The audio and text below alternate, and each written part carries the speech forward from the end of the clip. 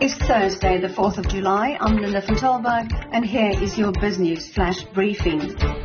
South African coal mines operated by companies such as Glencore plc and Anglo-American plc are polluting parts of Mpumalanga province as they fail to comply with their water licenses, according to the Centre for Environmental Rights.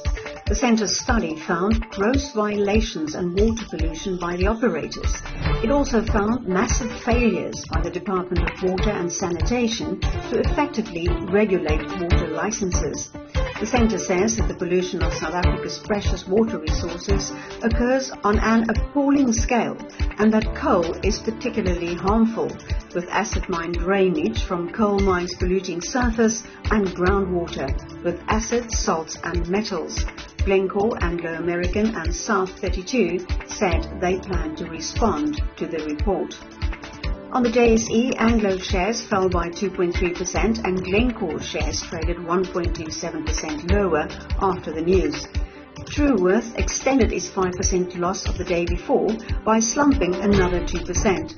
The gold miners, however, shone again, with Harmony Gold gaining 3.66%, Sibanye-Stillwater 2.54%, and Anglo Gold Ashanti was up just over 2%.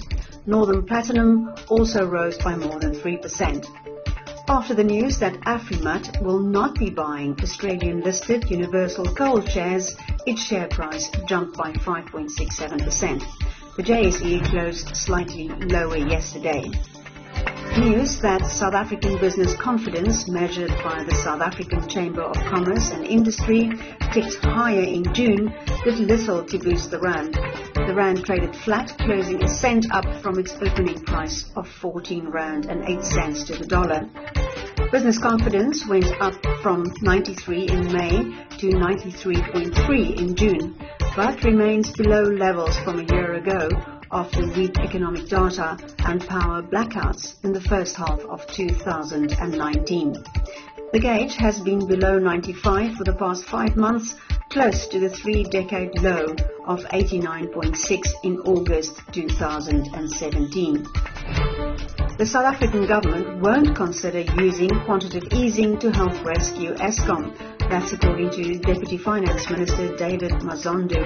He says he did not believe that quantitative easing will be able to help the power utility, as countries that have used it have 0% interest rates, and that was not the situation in South Africa. The idea was raised by ANC Secretary General Ace Magashule to address Eskom's 440 billion rand debt burden, and it was also shot down by President Cyril Ramaphosa and Finance Minister Tito Mboweni. Naspers has appointed Mpumalanga as CEO of its South African business. It's a newly created executive position, and Mpumalanga will report directly to CEO Bob van Dijk. Her responsibilities will include leadership of Naspers' flagship South African units, Naspers Foundry and Naspers Labs, and she will be based in Johannesburg. Mpumalanga was previously executive chair at Sigma Capital, a privately held majority black-owned investment group. Her significant investor and board experience across various sectors makes Puti the perfect match for this important role at Naspers, Van Dijk said in his statement. The appointment comes as Naspers prepares to list its international consumer internet assets, including its 31% stake in Tencent in Amsterdam, with a secondary inward listing in Johannesburg. Tesla has silently returned to growth mode in the second quarter, setting a record for deliveries and beating Wall Street expectations. This relieves some pressure on Elon Musk to prove that demand remains strong for the electric car maker's vehicles. The Silicon Valley automaker delivered a total of 95,200 vehicles in the 3 months that ended on June the 30th. A sharp increase from a year ago as the company worked to boost production. And with a spotlight on polluters, global food giant Nestle has developed new paper packaging for some of its snack bars, a technology it hopes to scale up and extend to other confectionery products as it tries to make all its packaging recyclable or reusable by 2025.